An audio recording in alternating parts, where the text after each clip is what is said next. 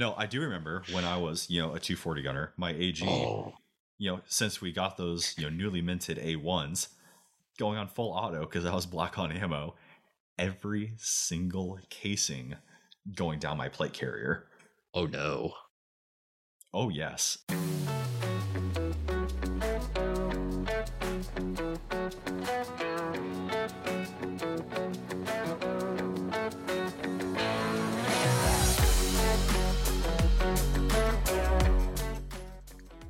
Hey guys, this is the Hard Time Strongman podcast, training up a better class of man, and today we are continuing our skill guide series with Shoot. So this is not going to be an exhaustive class on the subject of Shoot, but this is more of a teaser for our guide upcoming in January 2024. Everything that we put out in this skill guide, both in the PDF and in these little teasers as we'll go month to month, are designed to give you a good foothold in this skill set. It's designed as a foundational, a fundamental guide to get everybody on the same page, everybody up to speed, so you could pass off a binder of this information to somebody and get them to a working knowledge of this skill set. This episode specifically is one of the your 3 basic warrior tasks. So shoot, move, and communicate. We're going to be talking about shoot. So everybody's coming from a different perspective, a different background in firearms, in shooting, in militant tasks. So be aware that whatever your background is, whatever your equipment currently is or is not, this can all be applied. To start us off, we'll just go through the basic 4 fundamentals of firearm safety. So, number 1, treat every firearm as if it is loaded. So, whatever firearm you find or handed, pick up, don't goof around with it. Assume that it's, red, loaded up, ready to go. Number 2, always keep the muzzle pointed in a safe direction, whether that's up towards the ground, away from people. Make sure that that muzzle, which has bolts coming out of it, isn't pointed at anything that you don't intend to kill. Number 3, don't point your firearm at anything you don't intend to shoot. Rolls right in with the second rule, but be very intentional with this tool that you're carrying that you are responsible for. And number 4, be aware of your target and what's beyond it. So when you do have a applicable target, something that you do intend to shoot, you do intend to destroy, know what it is and know what's around it, because you're responsible for every bullet that is exiting that barrel. And a 5th rule that can definitely be applied, especially if you have to use your weapon, your pistol, your rifle, whatever. You shoot until the target is no longer a threat. I can't stress that enough. If it's worth shooting, yes. If it's worth shooting, shoot until it goes down and it's no longer a threat. And that means if it's still trying to go for whatever weapon it had, it's still a threat. Right. So, think of even like a hunting context. How many videos have you seen of guys shooting at bears or hog? Hell, hog in Texas. Right. I think I showed you that video of the dude with the AR-15, and they just had a pack of hogs coming at him, and they just kept on coming. Same thing with bears. If depending on the caliber, depending on where you shoot it, it just might not care. You're talking about the 2-legged variety. If you have dudes that are hot up on PCP or other drugs, if they're armored, they might not care. Right. Where you shoot them, how you shoot them. So don't just double tap and call it good. Shoot until the threat is no longer a threat. That's your due diligence. Yep. And same thing with Battlefield 1 Alpha. When you run through, when you clear an area, you need to make sure that target isn't getting back up. Whether that's you providing aid, getting rid of any weapons, or making sure it stays down. That's on you. Yeah, because we had a very, how to even put this? I'll say it was aggressive we had an aggressive training when it came to Battle Drill 1 Alpha. So when you assault through the objective, you are shooting everything. If it's there and it's a threat, it's getting shot. And even if it's on the ground, before you get past it, you're probably still shooting it again. Because once you get past it, then you can't shoot it because it's a war crime, quote unquote, a war crime. But that's the thing. Like, that's the whole idea of Battle Drill 1 Alpha. You are shooting everything in that box until everything in that box is dead. Yeah. I mean, that's the whole point. But I mean, no one likes those surprises. No. Right? I mean, imagine, this latest shooting, right? So imagine if those officers, did their thing, shot, the threat went down, and then they went up and they were chill. They didn't have their weapons drawn. They're like, oh, yeah, it's down. No worries. Picks back up and, smokes to the officers. That's on you. That's on you for not doing your due diligence and making sure that the threat is no longer a threat anymore. It really is that simple. So, yeah, shoot until the target goes down. Shoot until the target isn't a threat anymore. With that, we just kind of glide right into the fundamentals of marksmanship. First of all, you need to have a steady position. So, what the Marine Corps calls a stability of hold. After that, you have to have good aiming. You need to work on your breath control because you're not going to want to be like breathing heavily. Because if you're doing this, your aim is going all over the place. So make sure you're controlling your breathing. Make sure your trigger control is very well done. Controlled. Yeah, controlled. Yeah, for lack of better phrasing. Because you don't want to just slap the trigger. You don't want to like jerk the trigger because your aim then is going to go way off. And of course, I got hissed for that. Did you? I got hissed for that in basic. Yeah, my drill instructor was a former sniper instructor. Oh, that's before he got to us. That's unfortunate. He said, "Hey, Seven, you know why you're gonna be a shitty shot?" As I'm like in the prone qualling, I'm like, "No, drill sergeant." And he's like, "It's because you don't follow through. You slap your shots. Stop it." Mm-hmm. Absolutely. And he just bullied me relentlessly until I, didn't do that more. And then I shot expert. Funny enough. Yeah. When you actually listen to adequate instruction, you get better. Weird. Funny how that happens. In fact, when we were learning our BRM, our basic rifle marksmanship, we were doing, I swear to God, nonstop for hours, like lying in the prone with, using a unsupported firing position with a clean rod in the end of the barrel and a quarter on the end of it. And a core on the end of it. And you had to... Dime washer drills. Yes, dime washer drills. You had to literally be able to fire that weapon. Of course, no maggot and no rounds in it, but you pull that trigger to the rear. You had to be able to dry fire it, and it was not allowed to fall. Exactly. Yep. And you did that over and over and over and over and over and over and over and over and over and over. It's long story short, over and over until it did not ever fall. Yeah. And that is very hard to do when you are lacking on sleep. But yeah. But I mean, we had another drill instructor who, absolutely same exact thing, absolutely insisted on diamond washer drills on dry firing. He said, "Guys, I can't take you to the range enough. Mm-hmm. I can't take you to the range enough. So this is what you're going to be doing for, until we go to lunch." And, same exact thing, in the prone, everybody in that bay doing diamond washer drills. He said, "This is literally the only way you're going to get better." Yeah. And if any one of us came and had a problem with, our marksmanship, had problems with, when we were on the range, it's like, okay, how often are you dry firing? And that would be a direct correlation to how you're actually shooting. Right. Is literally that important. And there's really no excuse for it because it's, especially today, like you're not in basic training. You actually have access to firearms. You should have access to your own firearms. So you should be doing training, whether it's private instructor, like one-on-one training, or just dry firing at home. Like pick up. That's the thing. How, anybody can put an X of parents tape on their wall and dry fire for 5 minutes a day. Exactly. Anybody can. Okay. So stability of hold. I threw that in there because I like the Marine Corps' wording on that more. I feel like it's more, they take it more seriously. Rah. Right. So stability of hold. Rah. So When we're talking about a rifle, we're talking about getting that buttstock in the pocket of your shoulder, right?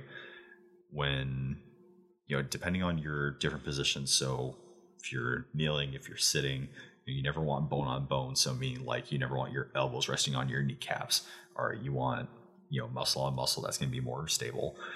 You want that shoulder pocket. You want to have a good solid cheekbone resting on that buttstock. You want to bring the rifle up to you. So talking about the side alignment, when you have irons. So say on a pistol, you want your irons to lie flat. Focusing on the front sight post. When you have irons on a rifle, you're focusing on the front sight post. Everything should be centered.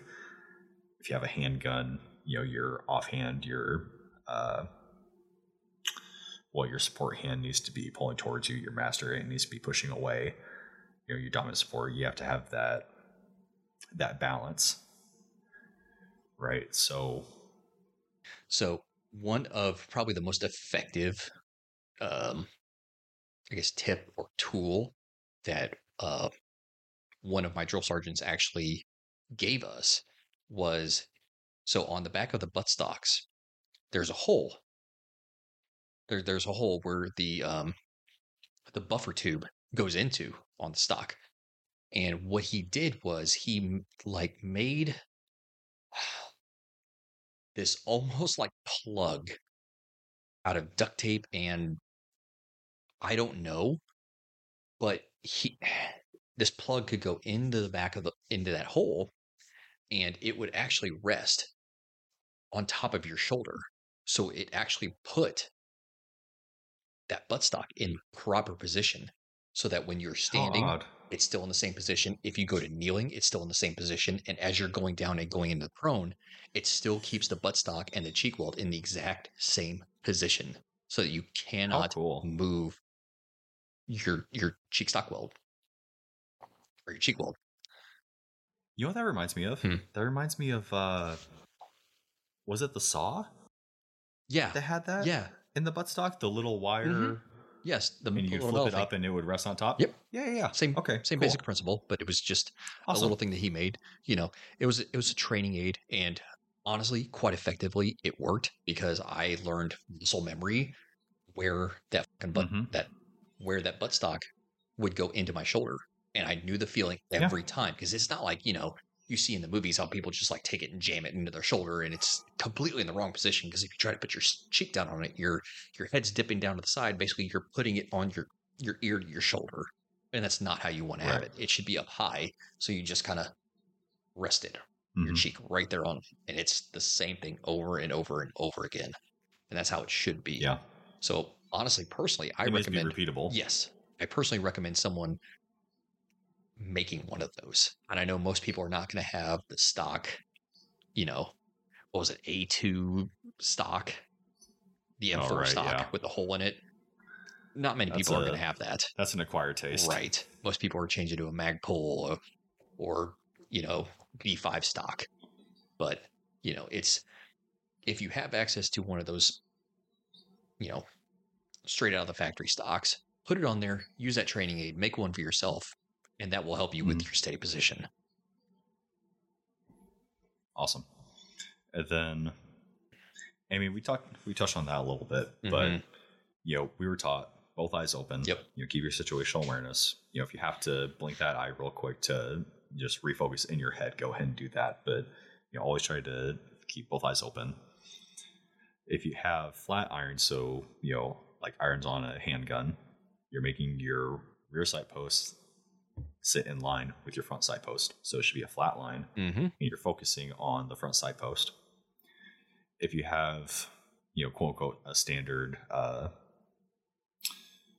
iron sights for, in AR-15, you have the rear sight post, which is your circle they actually peep through, and then you have your rod for the front sight post. You have the rod, and then the I don't even know what to call those, kind of a cone V or whatever. Yeah, kind of like a sprout-ish kind of looking thing, but you're focusing on the tip of that front sight, and you're making that line up in the center. Your experience will vary. I've seen some really odd iron sights. I've seen diamond iron sights. I've seen super minimalist ones, ones that are super involved, but that just takes time on the gun. And same thing, make it repeatable, make it to where everything's lined up and you're focusing on the front sight post on whatever you're using. If you're using irons, if you're using like a red dot sight, a magnified scope, you're trying to get rid of that that scope shadow, right? So that gives you a good indicator on if you have the correct eye relief. Yeah. Right. I know the ACOGs were notorious for if you were not right up on them, you were not going to be able to see that reticle. But the manufacturer's little booklet that the scope will come with, the optic will come with, is a great resource for figuring out where you need to actually be looking and how to correctly utilize that. Agreed. Those reticles. Yeah. Right. Then moving on to breath control. So that one is once again hard to explain over voice, but when you shoot, you are not holding your breath. Correct. Yeah. That's going to cause you, on the exhale following, that's going to cause you to have to, regain your control, regain your, your posture, your normal inspiration and expirations before you can fire again, which is what you don't want. So you're breathing steadily.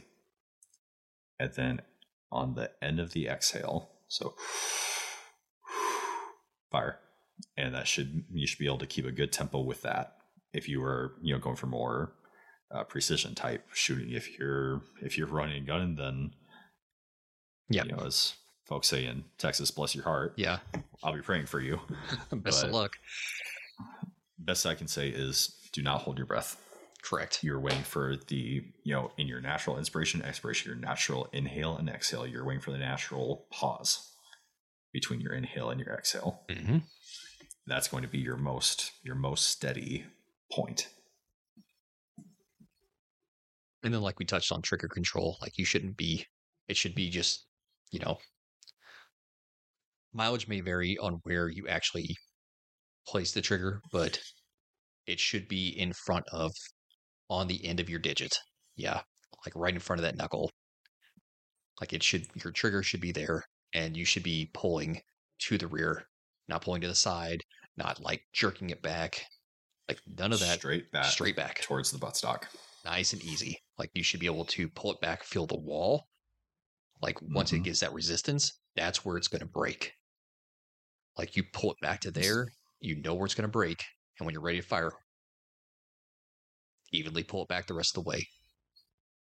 And we can go ahead and dispel, the old fun myth right now. You should never be surprised by the report of your rifle. Yeah. I feel like that was circulated a lot because it was, the intention was to make guys more relaxed and to just be steady on their trigger pull, their trigger squeeze. But you should never be surprised. You should always be in full control of your firearm. Right. You should know when your firearm is going to fire. So just straight back, controlled. There's an old saying in the Army, slow, smooth is fast. The caveat to that being you need to be able to go fast as well. Right. But you need to build up that foundation so that you can go quickly or smoother. Move more quickly, but also smoothly, yeah. And of course, once you get to the rear, you'll want to hold it there. Like this is, of course, all slow motion. Once you start firing faster, this all becomes natural and just part of the same motion. You get to the rear, you hold it there, and you're going to release forward only until it clicks. And once it clicks, that's your wall. That's where the break is, and you don't go any further forward unless you are actually taking your finger out of the trigger well. That allows you to shoot quickly. Yes.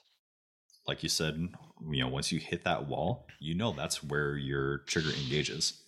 And you're actually sending that hammer forward, right? So if you only release to that wall, you're breaking time, where otherwise you would have all that sponge, all that movement, all that play. In the trigger. Yeah. But pulling all the way back till it fires and then going back to the wall, that's your follow through. You need to be looking at your target that entire time. You cannot lose that target whenever you fire. So if you keep your steady position, your stability of hold, if you're keeping good sight alignment, actually having eyes on your target, and you have good follow through, that allows you to make quicker follow on shots because you're not having to refine your target. You're not having to reset all of these tasks when you're actually shooting. All of this is already half done, essentially. Correct. This week's episode is brought to you by FieldSeats.com. FieldSeats.com is an e-commerce federally licensed firearms dealer. They provide virtual reviews on brand new firearms, optics, and gear, where at the end of the review, they give away the item being reviewed to an attendee. Currently, they've got reviews ranging from the Shadow Systems MR920 for $35, the Springfield M1A for $65, or Trijicon ACOG with RMR for $60. Each review has limited seating, so your chances of winning the giveaway are that much higher. Check out FieldSeats.com to purchase your reviews and enter to win the item being reviewed, and use code STRONGMEN to get 10% off your order. Be sure to check out their Instagram, Twitter, and YouTube at field_seats for updates on products and other tips and info. Use code STRONGMEN to receive 10% off your entire purchase at FieldSeats.com. Terms and conditions apply. Thanks for listening, guys. Now back to the episode. Stay in the fight. All right. With that being said, we can move on to our cycles of function. So I listed here the AR-15 cycles of function. You find this at FM3-22.9, the M4 carbine, right? But this translates to the AR platform. And after this, we can just talk about not cycles of function, but everything that a firearm needs to do. So this works into your weapons familiarization. If you pick up a firearm that you do not know, you know what has to happen for this machine to work. So AR-15 cycles of function, the M4 cycles of function. So feeding, chambering, locking, firing, unlocking, extracting, ejecting, cocking. So feeding, you are feeding the machine. Yep. You are slamming that magazine forward. And when you do that, it's going to lock in place. That's how the machine is designed to work. If you really need to be sure, you can pull down the magazine to make sure that it's seated properly. Correct. And when it does feed, that is the essentially the action of the bolt coming forward and actually stripping a round out of the magazine so that it can, on the next step, chamber it, which is seating the round itself inside of the star chamber, inside of where the round actually sits for it to be fired. Once it chambers into that, what we call a bolt carrier group, the piece that actually carries the bolt, the firing pin, all of that, this is the thing that actually moves within your AR-15. This is God. This is you. If you lose that firing pin, you are screwed. Just going to say that. No, once that bolt carrier group slides forward and chambers it, the end of it will rotate ever so slightly and lock it into place so that round in that bolt carrier group cannot move. Upon that, you pull the trigger, it fires. It releases the spring. Well, it releases the hammer within the lower to hit the firing pin, which then in turn hits the primer on the round and ignites the powder, sends the round downrange. Once that happens, the expelled gases travel back up through the mechanism, through the gas tube. So gases travel. Forces that bolt carrier group back. That naturally disengages that lock. So it rotates once more back to its former position, right? Those teeth on the star chamber. On the star chamber, let go. Or not on the star chamber, but on the bolt, let go. Right? As it does that, so pulling rearwards, there's an extractor in your bolt that shunts your casing out of your firearm. So it extracts, ejects out of your firearm. Once it pulls back all the way, it's completed its cycle, it's cocked again, ready for you to squeeze the trigger and fire. All of this is done extremely quickly. Yeah. Extremely quickly. At most, during this action, all you're going to really be able to see, unless you really focus in on it, is just the ejection. The ejection of the round is really all you're going to see. You will see light and then the casing flying away. Yeah. And hopefully you won't even be able to distinguish those two actions, really. Right. It is very, very fast. And hopefully that round just doesn't end up going down the back of your shirt, because that is unfortunate and very hot, and will cause you to do the round dance. What are you talking about? Those are Valkyrie kisses. So they Oh, the don't just Valkyrie end up kisses? Valhalla. That's what you an called it? honor. No, I do remember when I was, a 240 gunner, my AG, Oh, since we got those, newly minted A1s going on full auto because I was black on ammo, every single casing going down my plate carrier. oh no.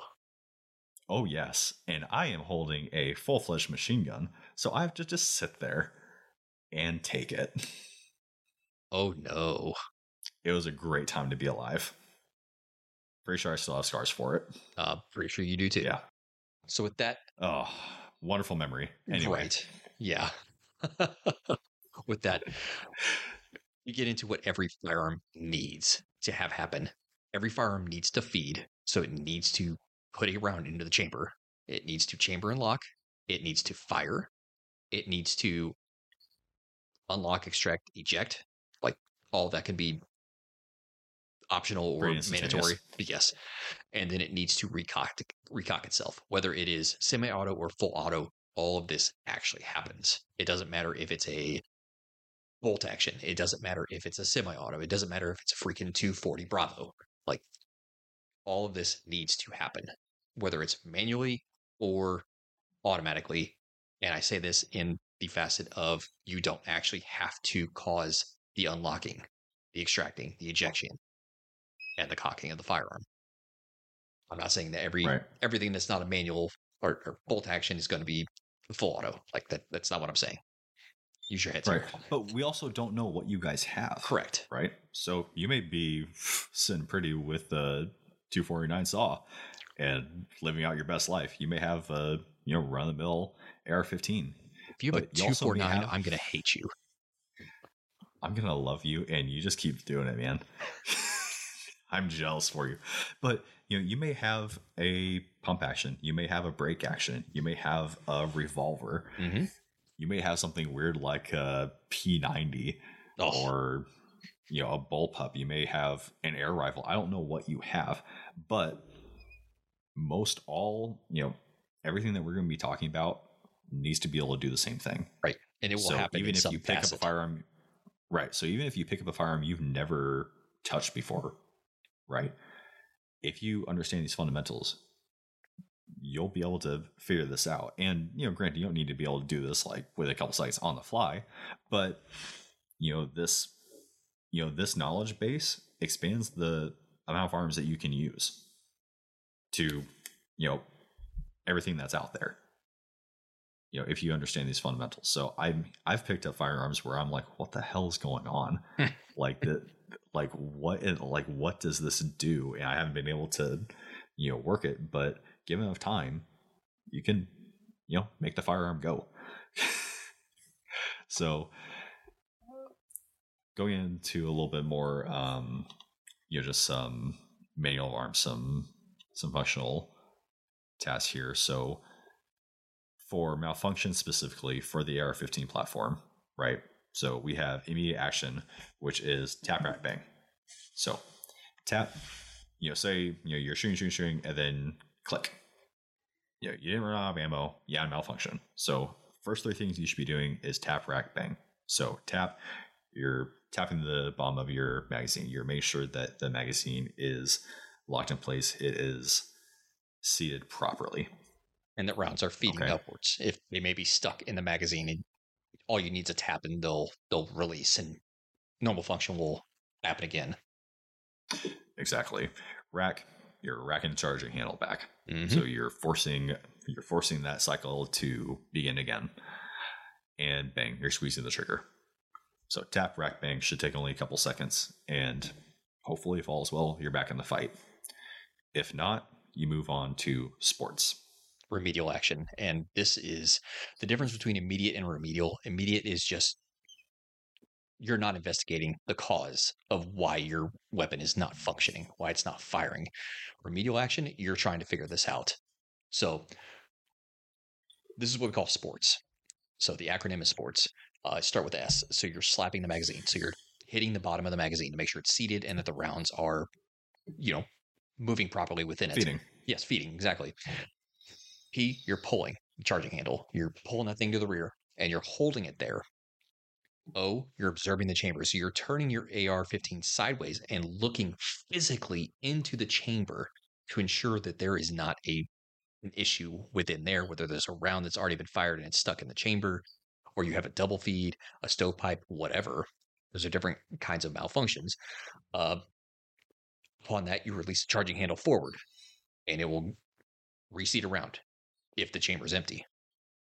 If there's an issue within the chamber, you're going to be locking that bolt to the rear, dropping the magazine. That's something else entirely. So we're slap, pull, observe, release. That gets us to tap, T.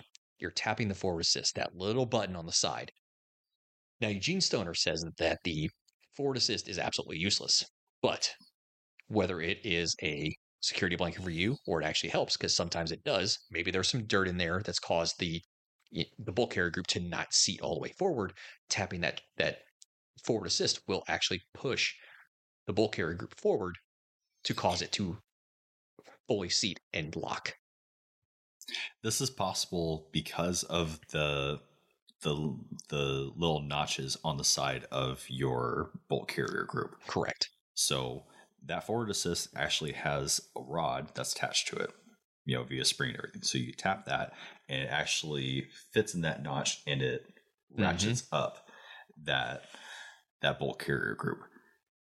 The reason why we don't really like that is because if you are having a malfunction, if something is causing that bulk carrier group to not want to go forward, say you have an obstruction, debris, spent casings, whatever, in your chamber, you're forcing that bulk carrier group into that, in your chamber, into your barrel. So you could, potentially be making that situation worse. Correct. I would say and I can't say this with any kind of objective certainty, but I highly doubt that you've used your rifle so much that it isn't lubed enough to be able to ride forward on its own. Right. Unless you just didn't lube it to begin with. Right. So I highly doubt that, but I can't give you any objective certainty. Correct. So that is why we personally don't like that portion in sports. Correct. And of course, the last part of that is S, squeeze the trigger. Fire your weapon, private. Keep killing. Kill. And of course, you need to be able to do these immediate and remedial actions, because as one of my drill sergeants said in basic training, you need to be able to do sports. Otherwise, you're going to end up like Jessica Lynch. She got captured because she didn't know how to do sports. Not gonna lie. You may think what you want. She may have gotten a parade. She got captured because she couldn't do remedial action. Such is the life of Pogue. You're out of line, but you're right. Tell me I'm wrong. Tell me I'm wrong. You're not. And for all of my blessed machine gunners out there, you know what it is. Pops. Yes. That is our immediate action for our machine gunners. Pops, you pull the charging handle back. You observe your ejection port. Make sure that whatever was not working in your pig is working now. You push that charging handle forward because it's very heavy. And if you don't push it, it's not going to want to go because it's lazy. And then you squeeze the trigger. And you continue raining down hellfire on your enemies. Sorry, I'm biased. I love my machine gunners. I know. And some vernacular. I talked about this in an earlier episode, but our weapon statuses. Yes. So 3 weapon statuses: green, amber, and red. Green, your firearm is completely unloaded. There is no magazine in your firearm. There is no round in the chamber. Amber, there is no round in the chamber. However, you do have a magazine inserted. And red, you have your magazine inserted, and there is a round in the chamber. Red is dead. Red is dead. You're ready to rock.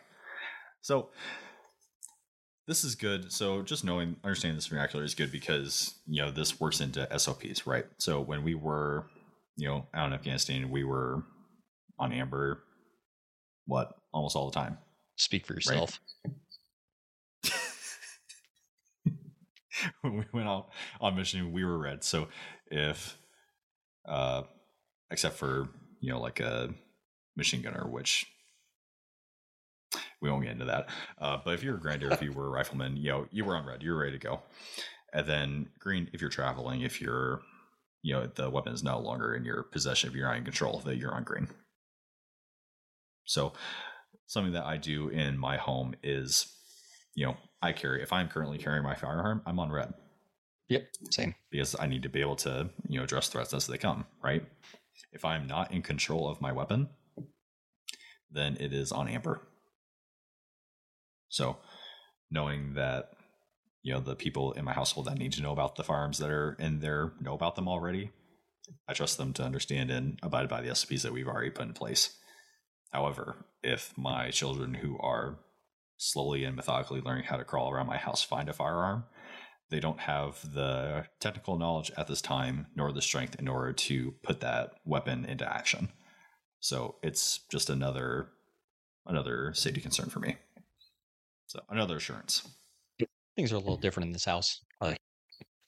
If my weapon is remotely near me, it's on red. If I'm carrying, it's on red.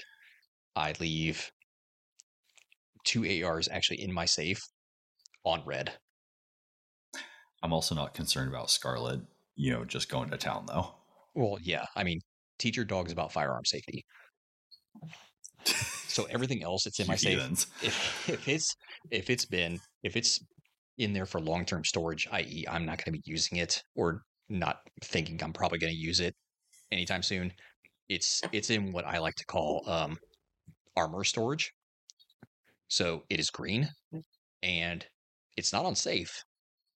In fact, the trigger's been pulled so that the hammer is actually forward, so that there is no tension on any of the springs. It is as close to, I guess, stock coming from the factory as you would see. It's being kind to your firearms. Yes, exactly. Do I unload my magazines if they're being stored for long term? No. Because springs can be replaced. And that's why I have tons of magazines. All right. Let's go on to familiarization. So we talked a little bit about different type of firearms, but if we're talking about rifle or carbine powered rifles, right? There are several different actions that you may engage in the wild, right? So automatic, as long as you're holding down the trigger, the weapon is firing until the weapon is no longer fed.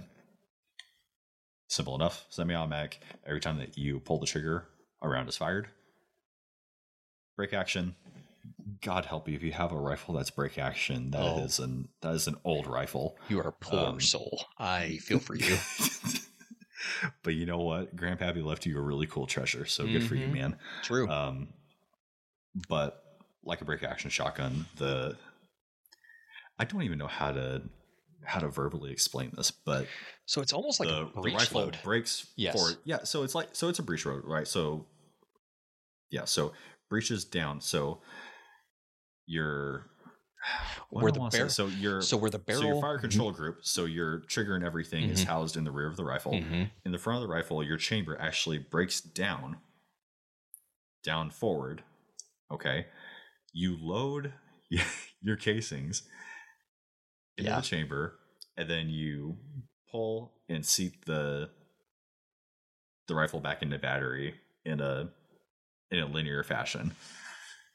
You fire, and then to actually expel those rounds, you have to break. That's where break action comes from. So breach down, those get expelled, and you continue. Really interesting. Yeah. Really interesting mechanic, honestly. Yeah. I actually have a break action shotgun. Yeah. My wife does too. They're really cool. They are. Pump, once again, I don't know how you got one. I don't know how you got a break action or a pump action. I mean, it could be an air rifle. But cool for you. Yeah. Yeah, that's a different thing though. I'm talking about like if you have like a pump action, 308, like that's pretty cool. I don't know how you got it. I don't think I've ever seen one of those, to be honest. I've heard of them. I've never seen one. Same thing. Yeah, but same thing as pump action shotgun. Everyone knows what pump action shotgun is. Mm-hmm. Does the same thing. There's going to be a little button next to the trigger guard. Pull that releases the pump, and you can go along your merry way. That takes us into lever action. That takes us into my personal favorite, the lever action. God's action. Oh God, those are so sexy. I'm not gonna lie. If you don't have a 4570 lever action rifle, you're wrong. Freaking Henry repeater. Was it Henry repeater? It was Henry. Yeah. Yeah. So lever action. Yes. God. I don't even know how to explain it, but so basically, where your trigger guard is, you can figure. Yeah, where your trigger guard is, like that actually extends down to actually cover your hand on your firing hand. And what you do is after you fire, you actually force that down and forward. And once that happens, it actually expels the round that you had just fired. And once you pull it back, it chambers the round and cocks the rifle. So you're ready to go again. So cool. It's so awesome. So I love repeaters. What am I trying to think of? I don't know. What are you trying to think of? Not Daisy. No, Daisy would be a pump. No, the BB gun. Oh, the BB gun. Yeah. Yeah, that would be not an air Daisy, rifle. But the not Daisy, but what was the other one? The Red Ryder. Red Ryder. I think that's still a Daisy though. Wasn't it? It's a Red Ryder. Yeah, that's true. No, I don't think it is. It? You'll put your eye out. I don't know. Doesn't matter. But anyway, Hazel, same idea. Yeah. And then if you're pretty much any deer hunting rifle, any long range rifle is going to be a bolt action. So, yes, and you actually did forget one. I forgot one. The muzzle loader. Oh, the muzzle loader. Yeah, I can't help you there. That one, that's outside my wheelhouse. Some people like the muzzle loader. When we're talking about muzzle loader, we're talking about like Revolutionary War style. But on the modern end, the barrel's actually like grooved. Like there's actually rifled. There's actually rifling in that barrel. I mean, and for hunting, they've got some incentives. So like a longer season. Mm-hmm. All sorts of stuff. It's keeping the tradition alive, but they have made some good advancements so far. Just in the shot themselves are more advanced, more accurate, but you're talking about a stupid projectile. Those things are nuts. Like 50 cal and above. Yeah, they're dumb. They're dumb. Personally, I don't see the draw, but to each their own. If you want to stand in a line and shoot at each other, go right ahead. Oh God! Talk about shotguns. Yeah. So that brings us to shotguns. Different type of shotguns that we have. We have your automatic. So think your AA-12. Terry Crews walking down a hallway, just blowing people away in the Expendables. That's your automatic shotgun. You also have your semi-automatic. So you're talking the Benelli M4. Benelli M4. That thing is so sexy. That is your dream. That is my dream shotgun right there. That thing is just absolutely insane. They're used for target shooting. They're used in the military. Oh God, I want one so bad. We talked about the brake shotgun, also known as the breech loader. Brakes from the top, shell goes in, pull it back. These are your single barrels, your over-unders, your double barrels. All those tend to be, your hunting rifles tend to be brake shotguns. Then you have your most common ones, which are the pump action shotguns. Mossberg 500, Remington 870. Exactly. Your Master Keys. Most all of these are going to be shotguns. Yes. Oh God, actions. The Master Keys. So worthless, but so awesome. So awesome. So much weight. Right. Or help you. Handguns. So you have your automatic. Your what, Glock 18? Was that the automatic one? Well, I think it was the 18. Yeah. Or if you have a spicy armor. Ooh. Anyway, you're semi-automatic, so think your Glocks, think you're literally everything else. Yeah, your most common form. And your revolvers. Your wheel guns. Your old school FUD type. Although there is something to be said about the Schofield revolver. It just looks sexy. You know what? I'm gonna fight you on it. The Smith & Wesson Governor. Okay. Fire 410 shot out of that thing. Oh, right. Was that the Governor or the Judge? So there's the Taurus Judge, and there's the Smith & Wesson Governor. Right. Okay. And I don't even care. I will make a use case for that. Those things are just cool. That's fair. I mean, self-defense, like bang, bang, bang. Oh, you're out of rounds. Oh, well, hang on a second. Let me put this 410 shell in here. Call 911. Where'd he go? Well, he's over there, and over there, and over there. A little bit of hanging from the ceiling. And then some other considerations. And granted, like I said, guys, this is not an exhaustive list, but you weirdos. Some of the things you may find in the wild. So your bullpups. I don't like it. I don't like it. I don't like the action. It's odd. Yeah, I mean, it's odd, and also just as the end user, not being able to get to the internals, that really bugs me. Like, if I have something going on with my AR, I can strip that thing down to nothing. But I'm sure maybe it's just my. I was gonna say maybe it's just my lack of knowledge in bullpups, but from what I've heard and seen, it looks like more of a chore to be actually able to get into the action. But bullpup, instead of the action being forward of your hand, more forward your hand, everything is essentially resting in the buttstock, is behind the trigger.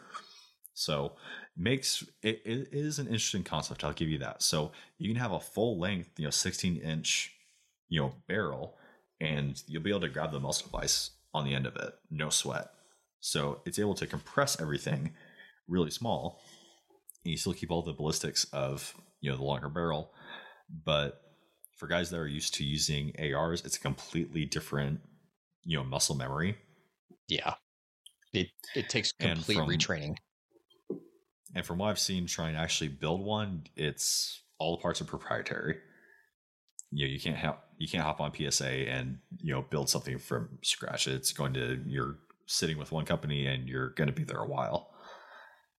So got your fanboys. Yeah, but countries if countries employ the bullpup style rifles, then they've been used to great success. So that could honestly just be a preference thing. Yeah. I mean, some of these bullpups that we're talking about are the Steyr AUG or the Tavor, or even this next weapon, the P90. The P90 is actually a bullpup. What? No, it's not. Yes, it is. It's considered a bullpup? Yes. Oh, that's so odd. That's so odd. I didn't think it was considered a bullpup because you load it from the top. Yeah. I guess it doesn't really matter. It doesn't. Does it? It's the action itself. It's the position of the action. Yeah. So the P90 is it can be semi-auto. It's a weird gun. Yeah. It's very futuristic. It's very cool though, because it does fire a very small, fast, tumbling armor-piercing round. 5.7. It is a submachine gun. Currently in use by a variety of special forces, including the Secret Service. I think the FBI uses them, but it is a very odd weapon in that the magazine itself. Go ahead.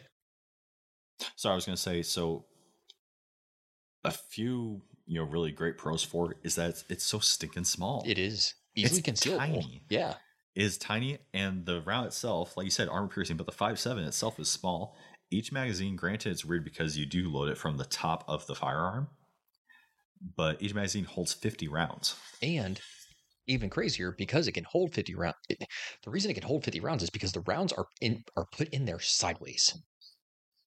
Well, the rounds Yeah. actually sit in there sideways until they get to the front, and the magazine design itself actually takes the round and turns it 90 degrees so that it can be chambered properly. And still all of the Yeah. action is behind your firing hand. So all Right. of like the internals So yeah, it's a function back bullpup. there. Weird. Yeah, it's a bullpup. Huh. I'm surprised you didn't know that. Yeah. Oh, and there you go. There's your muzzle Well, I mean, loaders. but I mean, it makes sense, you know, It does. objectively. But I just had never thought of it as a bullpup. Right. But yeah, one odd gun. And then something that I think is really interesting, something I threw in there were air guns. Right. So you're like BB guns or flechette. No. Look up Texas air gun. Is that a bullpup? No. Air Force air guns. Air guns. Oh, what the crap? Yeah, 308. What? It's not your granddad's BB gun. Oh, dude, does that run on CO2? Oh my god. They make like a crossbow with that. Yeah. I'm concerned more with the 308 Well, I mean, caliber air gun. I've seen videos of dudes taking out windshields, taking out car doors. And I think it's the SS line is integrally suppressed. Yep. I'm looking and at that because now. it's an air gun, do you know what here? Yeah, nothing. That's it. That's crazy, dude. And it's an air gun. Anybody can buy one. Does the suppressor have to be tax stamped? It's not a suppressor. It's an air gun. I stand corrected. And I want one. You should want one. For reasons. So platforms like this. No, but platforms like this can easily be used to take out lights. Honestly, like 22s, air guns, these are platforms that in my mind, can be easily used to take out spotlights, to take out overhead security lights, stuff like that. And what we just said. Cameras. So this integrally suppressed air gun, this is completely silent. Yes. People hunt with these.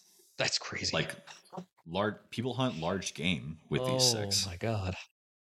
I want one. So huge use case. But to your point about, cameras, lights, different sensors or monitors. Okay. Something else that's really, really useful that people don't really give a credence to. Granted, it's not a firearm. Okay. Slingshots. Oh yeah. That's a very effective tool. Incredible tool. Yeah. I mean, think about it. So you could have, say even just in a little GM pouch, like a canteen pouch or a canteen cup pouch, right? You could have a slingshot. You could have 100 ball bearings. Granted, you have to silence them, right? Mm-hmm. But you could have that ready to rock in your ruck or your assault pack. And then, small game like rodents, that sort of thing for hunting, taking out monitors, distractions, anything. And that's all right there, completely silent. And you're able to, scavenge for your own resupply for ammunition for that. So, dude, they have a 510 caliber. Yes, they do. For hunting helicopters. It should go without saying, guys. I hope that you've been around long enough. We're going to throw the link in the description of this episode for you. Because, and I'll say it again, we're talking about an air rifle. Any one of you, granted, if your country doesn't have laws prohibiting it, can purchase this. Looking at you, Canada. Some of these lines are integrally suppressed, meaning you don't hear anything. And it's not a suppressor by law. They have a pistol. They have a pistol line, dude. Yeah, some of these actually have a converter for a hand pump, so you don't even have to have like a CO2 tank. This is new to me. Yeah. This is awesome. I'm actually in awe of this. So and that's why I put it on there. I wanted to show you guys all these things. So talking about slingshots, talking about crossbows, bow and arrows, air rifles, muzzle loaders, just your run of the mill rifles, handguns, shotguns. You guys should have a general knowledge, right? What we call at Hard Time Strongman weapons familiarization, right? So you should be able to go out into the wild, pick up a rifle or a handgun or, et al. Miscellaneous, pick up this weapon system and be able to effectively employ it. Oh, I'm going to get real familiar with these. Your goal. That should be your goal. That just makes you more consistent, a more useful fighter, provider, everything. Providing for your own defense. If you don't have to rely only on your organic weapon system, you just open up the entire world for yourself. So that's all I got. Six, do you have anything? I feel Aladdin coming on. Whole new world. Like, this is, dude, that's amazing. But no, I don't have anything else. Like, yeah, this has been a great, I guess, reintroduction to Shoot. I know we covered this in one of our earlier episodes, but yeah, knowing that we're going to be doing this in our PDF and covering this way, way, way more in depth. I know I have a lot of stuff on weapons familiarization and just basic rifle marksmanship on my IG from like a few years ago. So if you feel like digging through and finding those, I have a ton of stuff on there. There's a lot of good resources. It's still pretty accurate, but yeah, definitely. And this is going to be this, we're not going to try to, kill you guys with all this information, right? We're not going to give you guys a bibliography on Shoot, but our goal is to be able, you to be able to hand this to somebody and, train up a decent fighter. Exactly. So we're not going to keep out anything that we think would be necessary for that to happen. Correct. And so we're talking about images, cliff notes, sidebars, everything. We're trying to give you guys the full picture here.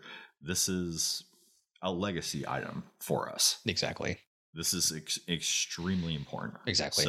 And the whole goal of the familiarization process is just for you to be able to walk up to a gun for you to be able to walk up to a weapon system that you have never operated before, and within a couple of minutes, be able to figure out how to chamber a round, how to put it on safe, how to fire it. If something goes wrong, knowing what piece of that weapon to manipulate to try to get it back into action. Like, they all have the same basic function. They all have the same basic principles and parts. It's just finding it and figuring out how it operates. I mean, the difference between an AR-15 and an AK-47 is vast, but once you actually see how it operates and figure it out, you're never going to forget that. The mechanics of it, everything needs to feed. Mm-hmm. Everything needs to chamber, lock, fire, extract, eject, cock. That is the why. Yep. That is why we're teaching you guys this. And in popular culture, so Red Dawn, what was it, 81? 86, 81? Something like that, yeah. When the first Red Dawn came out. Mm-hmm. But you think those kids had ever touched an AK in their life? No. No, they had not. They had to learn that. So that's what we're trying to get you guys, so you don't have to go through those growing pains. So you have a better base knowledge so that you can pick something up and be able to use it. And above all things, we are not hoping that something like that happens by any stretch of the imagination. We are not looking for civil war to happen. We are not looking for a revolutionary war to happen. We are not looking for an invasion to happen.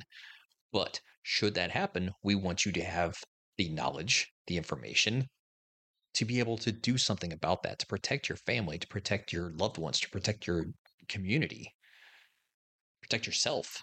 That's our goal. We are not here to advocate for violence. We are here to advocate for the ability to do violence in return if necessary. Exactly. Well, the opposite. So I listened to a great podcast. I think it was Resistance by the American War College, something like that. The Modern Warfare Institute. Okay. Great episode on resistance, but the idea being that you have a trained populace that can defend themselves, right? So our answer to this, we hate violence, but the fact is we live in a violent world. So us training you guys to a higher standard is a deterrent. Is a deterrent against people who want to do you harm. If those who wanted to do you harm knew that you had a higher skill set, higher standard of living, that you're ready, willing, able to defend that, that's going to give them pause. Yeah. So that's our goal. Exactly. It goes to back, train up a better class of man. Exactly. And it all goes back to the I guess misattributed quote, behind every blade of grass is a weapon. Mm-hmm. Like that's what we're going for. Like Bubba and his 308. We want y'all to be like that. 100%. So with that being said, guys, this was Shoot, a continuation of our teaser series on the Strongman Skills Guide. Thank you for listening. Got anything else, man? Nope, not a thing. Send it. All right. Well, we're the Hard Time Strong Men, training up a better class of man. Stay in the fight.